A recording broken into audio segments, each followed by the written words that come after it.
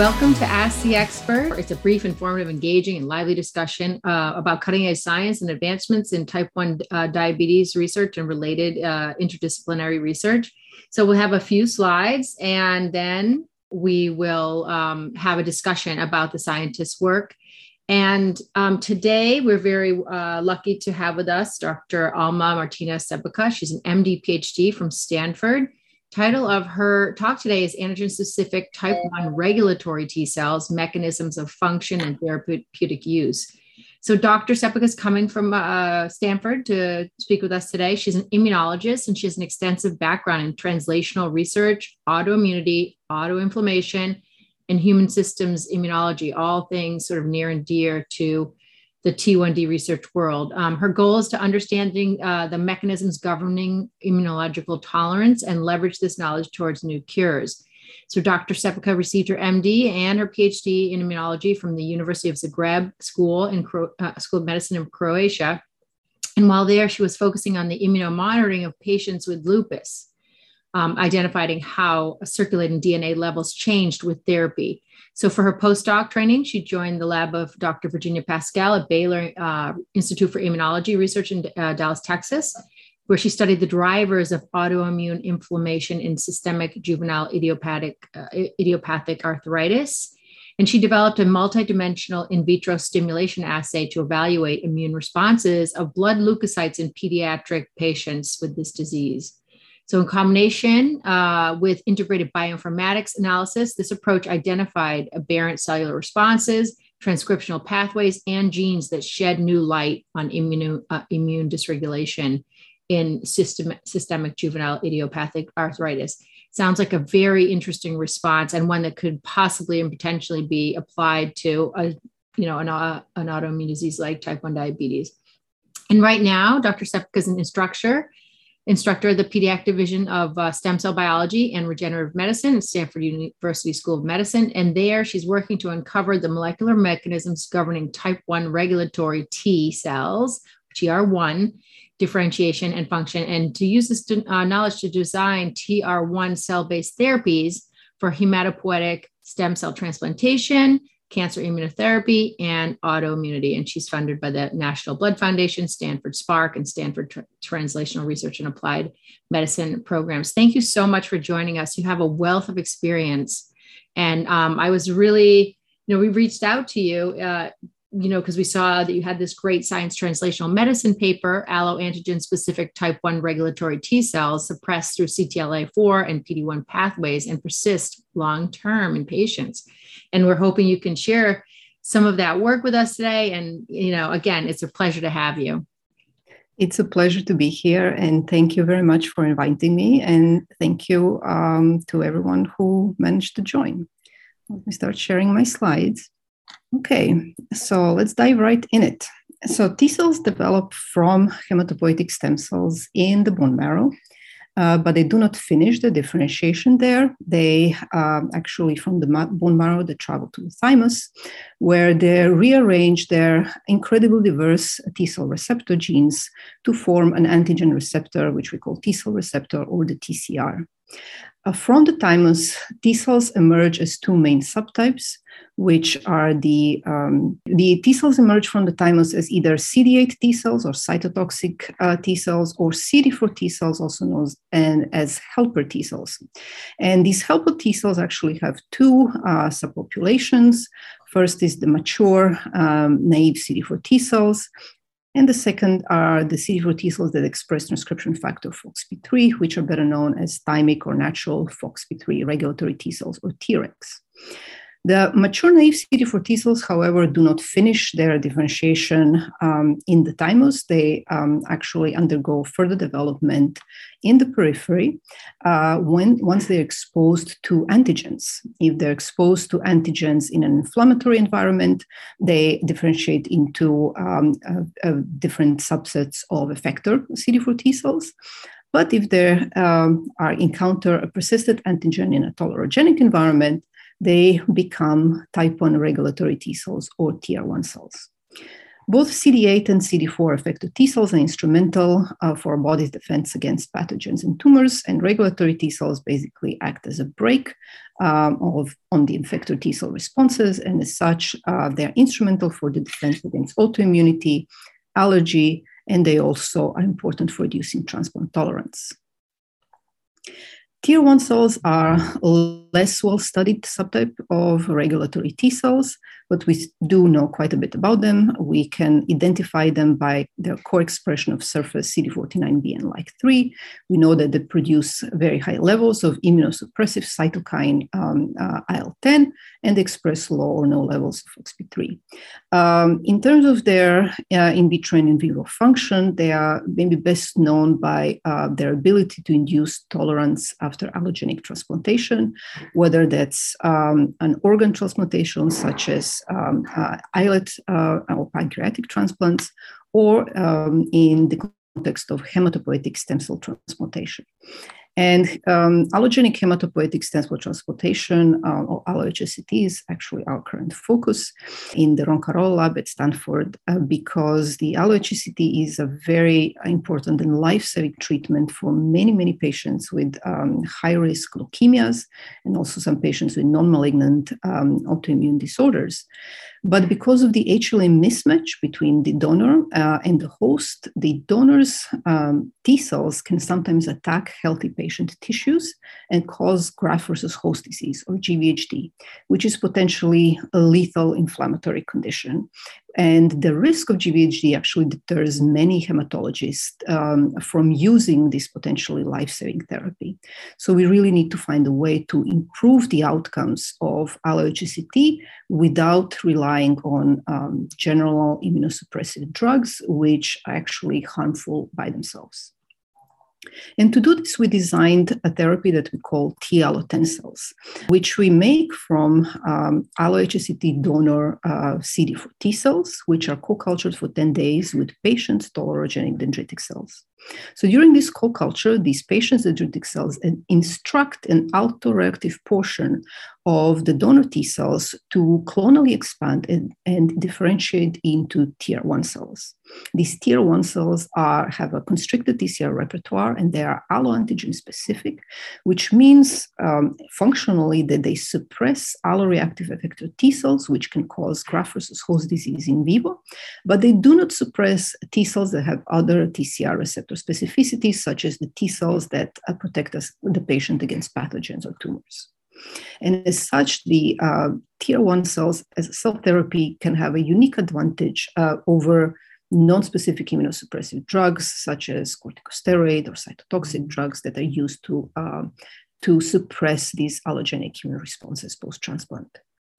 The allo10 cells are already in the clinic. They are being tested for safety in 2 ongoing phase 1/1b clinical trials in patients with leukemias that are treated with allo-HSCT or with haploidentical transplant. And we actually just recently published the immunomonitoring result from the first trial here in this manuscript, where we followed up the patients receiving T-allo10 cells and allo-HSCT in 19 different time points post-treatment. And we also performed a detailed in vitro characterization of T-allo10 cell product by flow cytometry, RNA-seq, TCR-seq, and we also characterized their functional properties. Just to briefly summarize this paper, because it's published, so we showed that the T-allo10 cells contain around 10% of tier 1 cells, and these tier 1 cells have a unique transcriptional signature.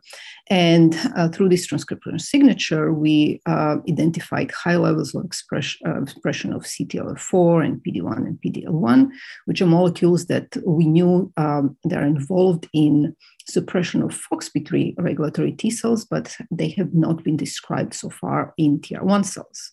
So using suppression assays, we demonstrated that tier 1 cells indeed suppress through CTLA4 and PD-1, PD-L1 pathway, in addition to suppression through the IL-10 pathway, which was known from before. So the T cell receptor also serves as a natural barcode of each T cell because the T cells that share the same T cell receptor are thought to have the same clonal origin. And we can use this information to track these cells after infusion in the patients. What you can see here is that because of the TR1 cells from the TLO10 cell product are clonally expanded and alloantigen specific, they have this very, very high enrichment of the top 100 most frequent TCR clonotypes, which are virtually not present in the total CD4 T cells from the donor or present at very, very low level in the non-TR1 cell component of the TLO10 cells.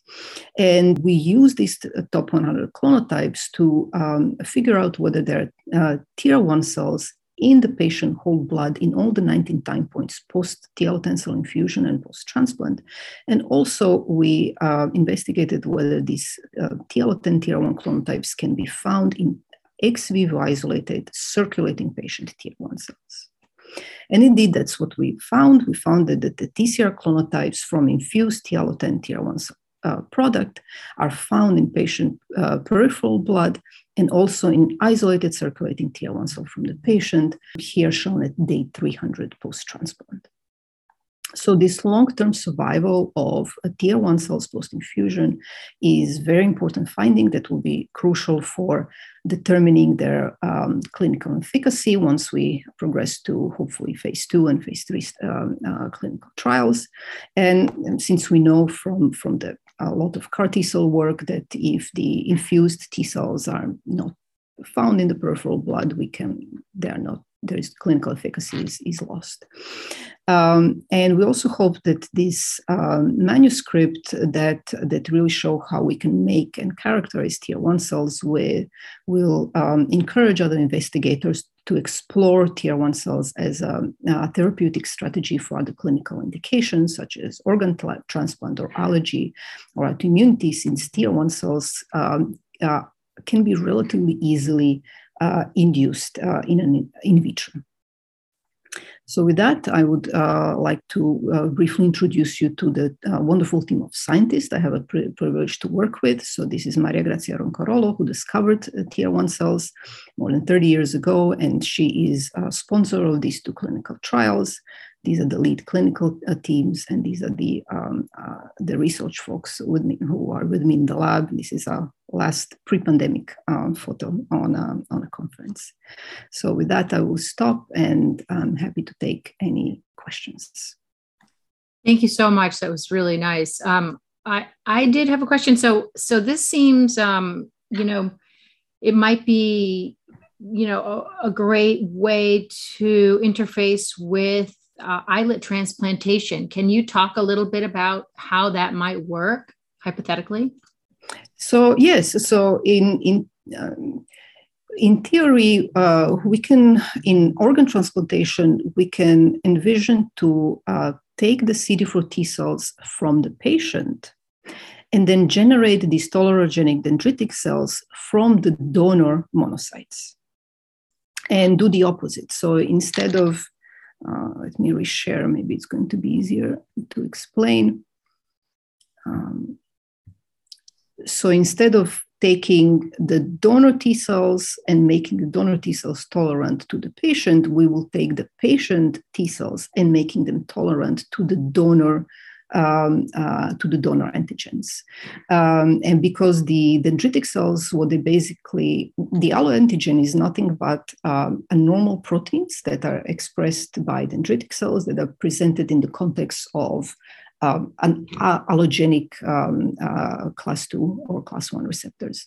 So this concept has been shown that it already works, not for diabetes, but it has been shown to work for organ transplant. So the same cells, which were not called TLO10, the investigators named them a little bit differently, but basically the process works. So we can take the dendritic cells from the donor and make TR1 cells from the patient, and then they will be tolerant to the donor antigens.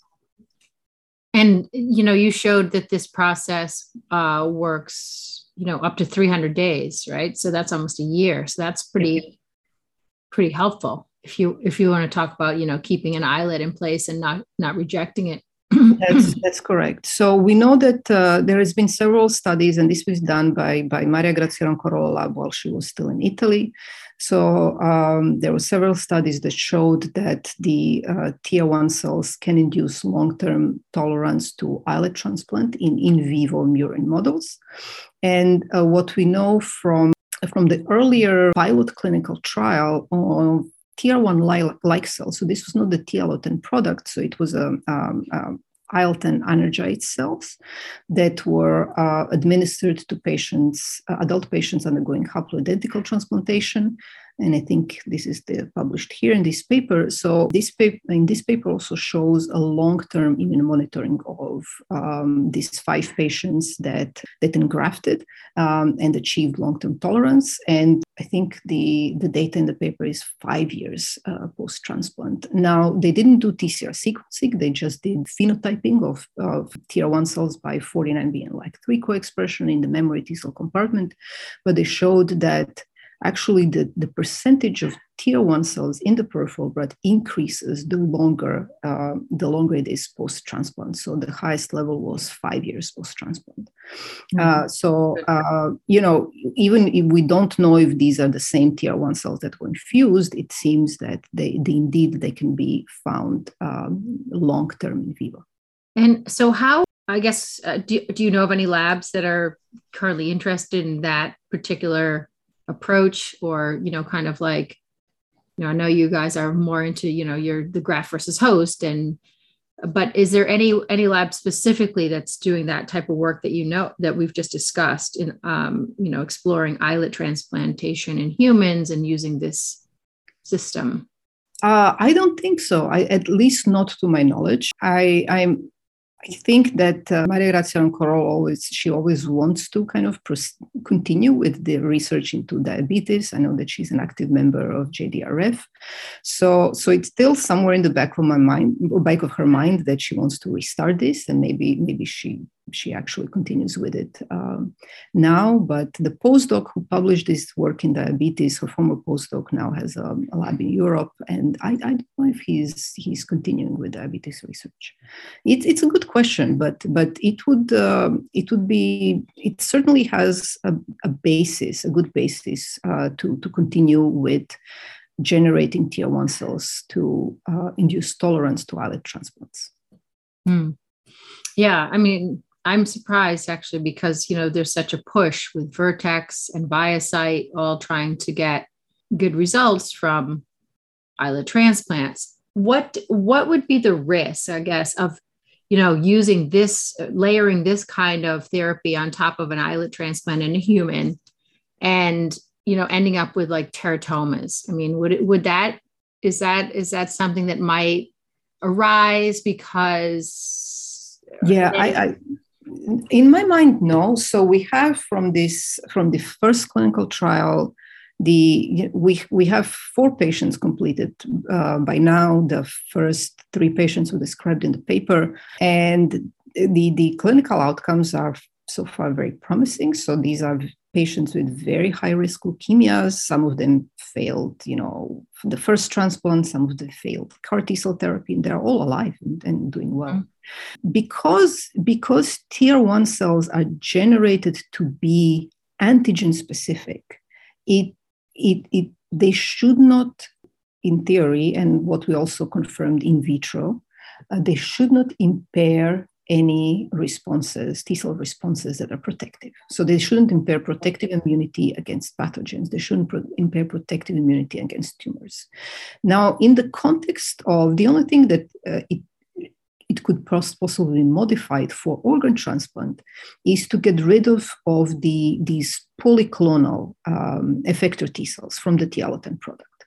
So in the TIA-10 cells, you see the TIA1 cells are relatively minor fractions. So most of it is polyclonal CD4 T cells. And for transplant, this is actually okay because these patients receive much higher dose of polyclonal CD4 T cells with the graft.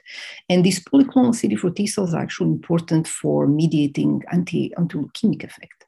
But this is maybe something that should be modified for organ transplantation, because infusing a lot of polyclonal effector T cells could cause could theoretically cause damage to the organ. But I don't see why it wouldn't work. Yeah, that's very interesting. I'm going to ask if there's any questions from the audience. Please drop them in the chat, or feel free to unmute yourself. We'd love to hear from anyone out there. This talk will be recorded so that others can listen to it in future and comment on our YouTube channel as well. And that's always interesting to see what people have to say, when the talks are posted. I wonder, just before we sort of run out of time, what do you think is the biggest sort of hurdle to getting these, this process, this technology aligned with eyelid implantation laboratories? What do you think is the biggest hurdle there? Just getting someone on the project? I mean, are they, is the lab looking for postdocs? Our lab is, Roncarola lab is definitely looking for postdocs. So yes, if you're interested, if anyone who sees this talk is interested, please go on the Roncarola lab website to Stanford, at Stanford, and apply. Maybe the biggest hurdle will be to find people who are experienced with working with human cells, which is, the situation is much improved now than when I was starting my research journey like 15 years ago, when most of the immunology was done in mice, but still, we don't have a lot of people. And we see that when we have postdoctoral fellow applications that know how to work with human cells. It is not the same with humans and mice. Otherwise, it has been done. We had in the previous institute that I was working, there was an alloy transport program, and there was a research lab that was connected to it. So it should be possible. With cell therapies, they are very costly. So that is one thing to keep in mind. But for a disease that is so wide frequent, such as diabetes, the idea of having one-shot costly therapy could be actually cost efficient if the tolerance is achieved versus, putting the patient on a lifetime of insulin and having, despite of that, having all these side effects that happen with increased blood sugar and inflammation that it induces. Yeah, I mean, the cost benefit ratio seems pretty clear. If this could be really worked out to, to kind of go work in parallel with eyelid implantation, I think it would be phenomenal. So yeah, if we can get some postdocs experience in working with human cells, we'll provide the information to contact the Roncarola lab, and hope that some people may find this interesting and reach out to you all. Yeah, that would be fantastic. Yeah, it's phenomenal what you're doing, and thank you so much for sharing it. I encourage people to read this paper again.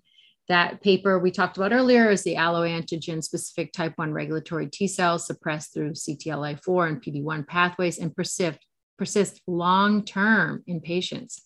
And that came out in Science Translational Medicine, October 27th of 2021. So just a few months back. So it's a really great paper, and I encourage everyone to read it. And thank you again so very much for talking with us today. It's great. Thank you. It was my pleasure to talk to you. Thank you.